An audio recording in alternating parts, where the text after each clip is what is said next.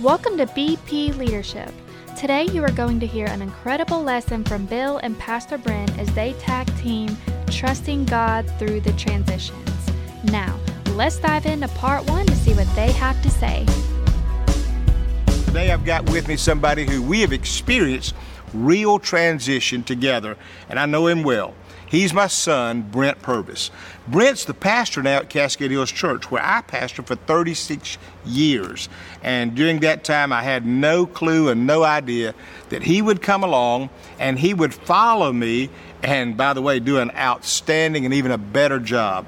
So today's going to be a wonderful experience for us to talk about transitions.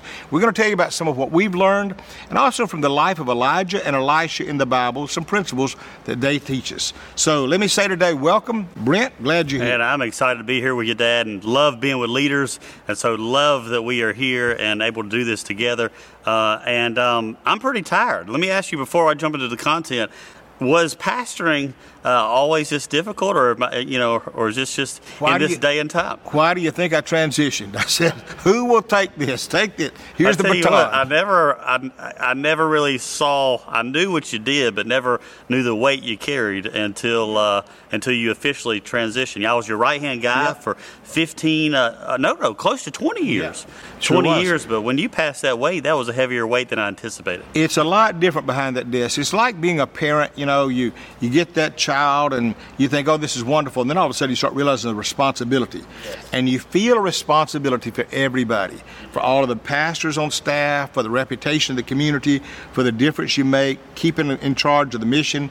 And it's, in many ways, it's like herding cats. It is. You're always having to fix something. And so I tell you what, takes a lot of work. I didn't realize what all you did until I got fully into it. I want to thank you for being the incredible leader that you are and mentor. I wouldn't be who I am without you. And we'll talk about that today as well. Talk about the importance of mentorship. When we talk about transitioning, here's something I want you to know.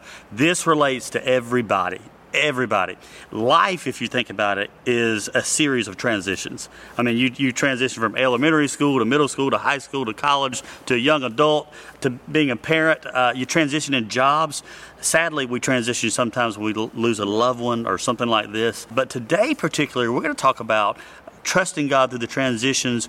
When we're talking about if you're hopping out of a job and jumping into another one, or if you're getting promoted up and that is a transition, or if you're leaving your legacy, eventually we're getting older. So eventually we're going to transition, and we've got to leave our legacy, our product, our values to somebody.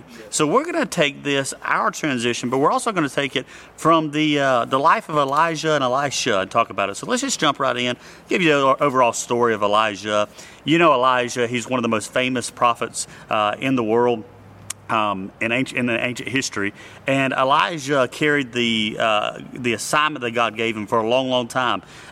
He was living in times much like today in America, where we're kind of seeing the shift and the turn away from godly values. And he saw the nation of God shift and begin to worship a god named Baal, the fertility god and the storm god. And you know the story. He calls down a drought on the nation. They do the showdown of the gods. Elijah proves that Yahweh is the one true God. The people get it, and the people begin to say the Lord is God. So he thinks his assignment is over. Now he physically runs all the way back to the king and queen, Ahab and Jezebel, and he's thinking that they're going to get on board, and now we've got the nation straight, and my job as a leader is complete. But what he doesn't realize is now that Jezebel is going to turn against him, and they don't buy into Elijah's vision of God is the true God. And what happens is he begins to get so discouraged, and he gets so wore out and tired that this strong leader wants to quit. He actually becomes suicidal, and he becomes depressed, and he goes off into the woods, and he leaves his servant, and he goes into isolation, which is never a good place to be. And now he's in a spot where he is tired, wore out. An angel comes down, feeds him from heaven. I mean, you talk about angel food cake. That's straight from the source. True. And gives him the power and strength to walk 200 miles to the mountain of God, which is a long way, especially not with Nikes or anything like that. And he gets there to hear from God. And you know what God's going to tell him? God's going to tell him, Elijah, it's time for you to start training up the next leader. It's time for you to transition. And so let's look at this today. When we look at the life of Elijah, Dad, what do you see the first thing that he do? What principle can we take out of this when we look at this transition? Yeah, good lead up too, by the way. And it also reminds me of how James said this in his book that Elijah was a man of like passions like us. We have a tendency to think that they were these superheroes, these stars. They didn't feel what we feel or live like we live. They were just as human as us. So the transitions and the pressure and all that he had is no different than what we have. True. And so it helps us to kind of connect and relate a little bit better. One thing to keep in mind is that everything God ever created, He created to grow and reproduce. If it's not growing and reproducing, it's not of God or it's not healthy. I even say that to pastors all the time about churches. Show me a church that's not growing, I'll show you a church that's not healthy. Everything God created. If you look at a plant is meant to grow, reproduce. You look at the creatures, animals, or whether in the sea or the sky. Yeah. If you have a little daughter, and her goal or her gift in life is to reproduce. If one day she cannot bear a child, you would go to the doctor and say, what's wrong? Because it's right, it's healthy. Everything's meant to grow and reproduce. So we have to look at that. Elijah came to the place, I think, that we all have to. He says, okay, I'm going through this. I want to grow, but I've also got to reproduce because there's another generation with a need, and they've got to have a voice from God. So that's what he did. So I think number one would be this. God desires for us to continually raise up leaders and reproduce ourselves. Truth is in the long run, the further you go, you don't attract what you want. You attract who you are. Like always finds, real relates to real, fake finds fake. You can find 1,000 ways to be able to say it, but it's true. And so if I'm going to reproduce myself, I have to first be a leader. I got to grow as a leader. I've got to develop myself. And then I've got to see the need to reproduce others because I really care about the mission. If you look at examples in the Bible of those that transitioned, obviously you have, David raised up Solomon. While David was a warrior and David pioneered and David fought a lot of battles and cleared the path, it was Solomon that came along with wisdom and guidance and strategies and systems and built the nation and built the temple. And so all of those things were yin and yang. They were two legs, two wings. You both need each other, and that's what happened. But he raised up a Solomon. Elijah would raise up Elisha. Mm-hmm. And so the whole scripture, if you think about it, is a series of God transitioning one leader to the next leader to the next leader.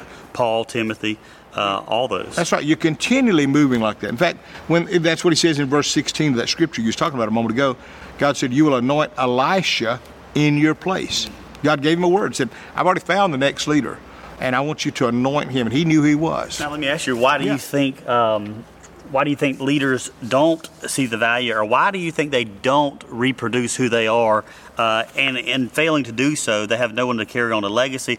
And even more important than their legacy, leadership is about others and about what you can do for others and how you can add value to their life. Yeah. Why do some leaders not see the need to train up others? Is it insecurity? What would it be? Well, some, I'll give a benefit to some. I think some don't see the need. Okay. They just get in, they're working so hard, they're all in it. Whether they're in a plumbing company or whether they're in an electrical company or whether they're the CEO of a company or whatever, they may not see the need until they feel the pressure. And when the pressure comes on and they're overwhelmed and exhausted, they start saying, I got to do something. This is killing me. And if they'd have been raising up leaders all along, if they'd have seen the need that when I come to that place, it'll go on without me, they'd probably be better off. But a lot of times people just don't see the need until they find the problem. Then again, there are people that see the need, but they resist it because it requires giving up control. Wow. There's the idea of if I give up control, then I won't be as valued or respected or as important. And they'll also be, what if they meet their needs and they don't like me anymore? And so there's a little bit of that. I'll give you some examples. When I first became pastor, it began to grow. And then I had to start getting people who would visit hospitals and do funerals and weddings and things like that. And I remember when people would come in, hey, pastor, then they'd go in the counselor's office and they'd come out and they'd say, that's the greatest counselor. We love him.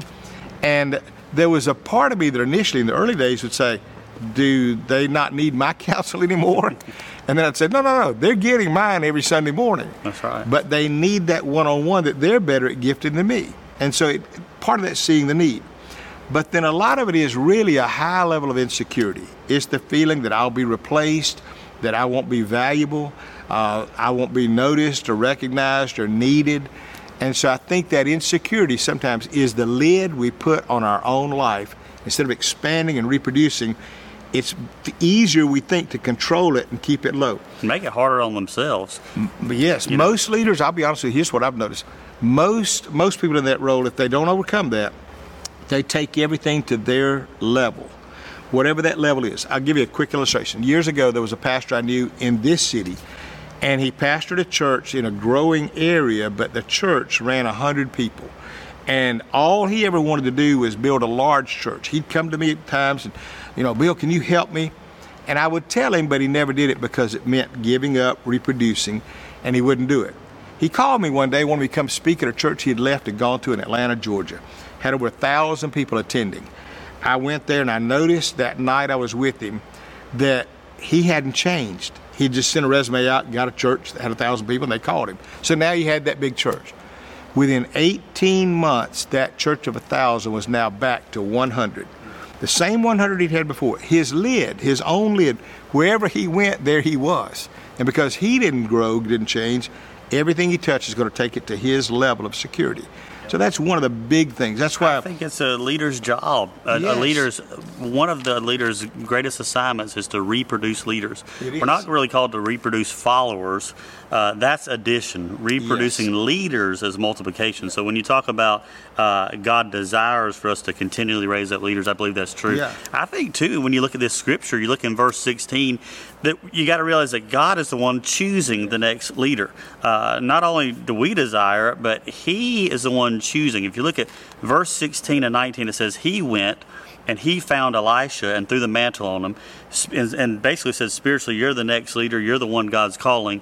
But it was God all along that said, look, you're not alone. Here's the next guy in line, and go anoint him. So God chooses the next. I think Elijah had to call out something in Elisha that he didn't see in himself. Right. That God saw in him. I know with that's what great leaders do. They see something in other people that they may not see in themselves.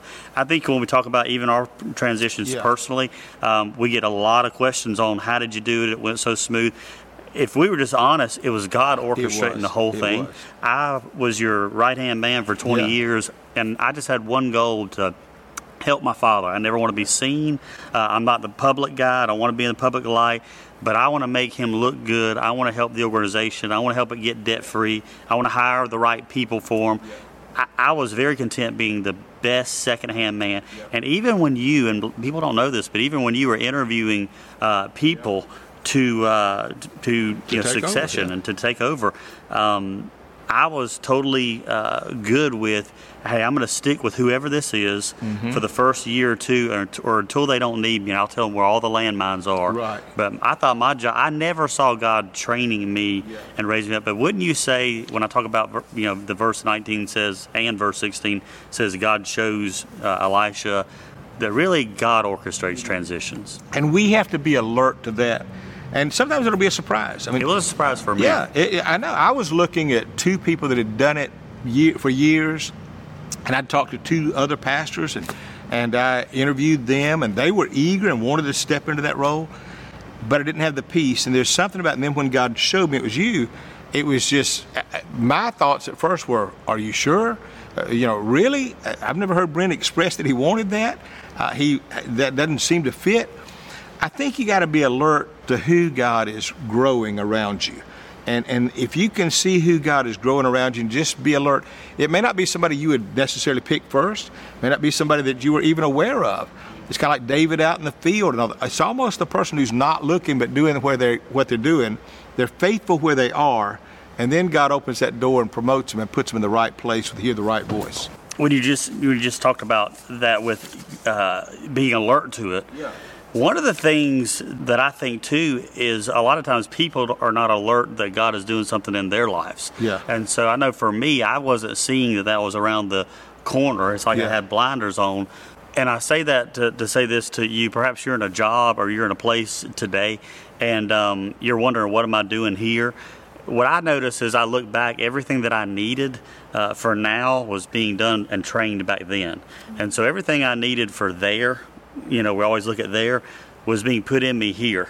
And so don't despise the day of small things, of little things. Don't despise where you're at now, because God's putting something in you now for something that you will need later. He's working a transition in your life. You may feel like it's meaningless. Here is Elisha that they find, and he's with the plows, and he's plowing. He had no clue that day that Elijah was going to come over and put the spiritual, mantle on him and say, "You're next." He was just faithfully doing what he was doing where he was at. And I would say to a lot of people, man, I wish, they always look so far into tomorrow that they miss today. They miss what God's doing today. And so God does choose the next leader. But then I think the third thing is there's always a cost to pay. When you talk about transition, there's always a cost to pay. It's going to cost Elijah time to train Elisha. It's going to cost Elisha, the trainee, a lot.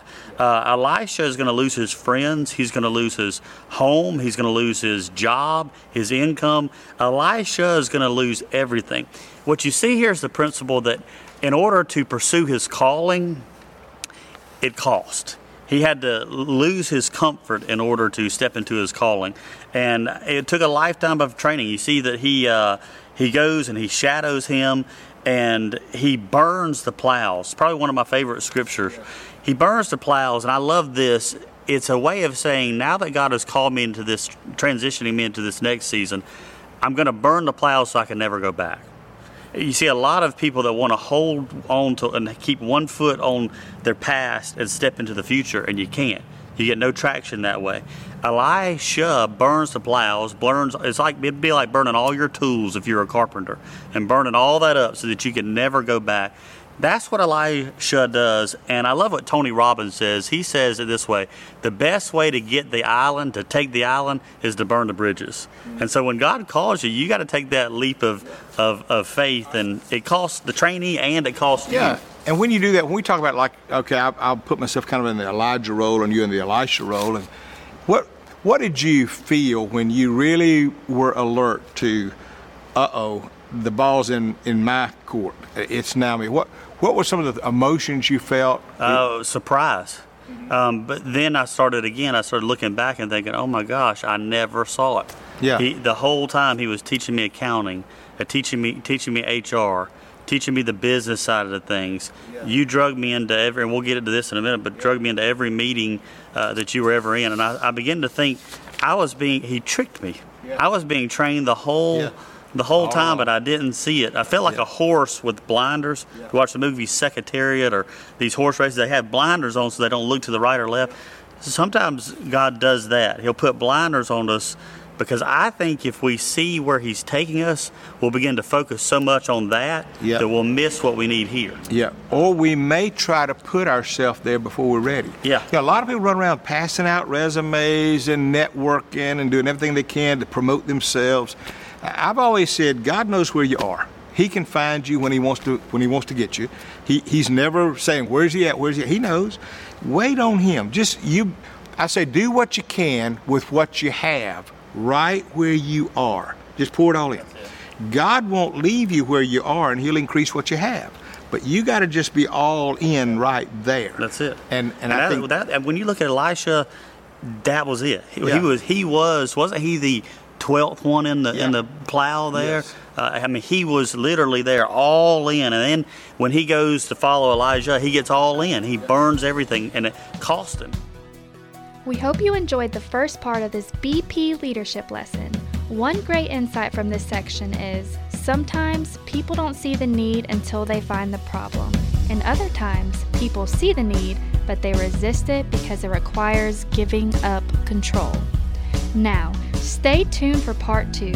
To hear more lessons from Bill, be sure to check us out at bpleadership.com or the BP Leadership Podcast. This is where real leaders are made.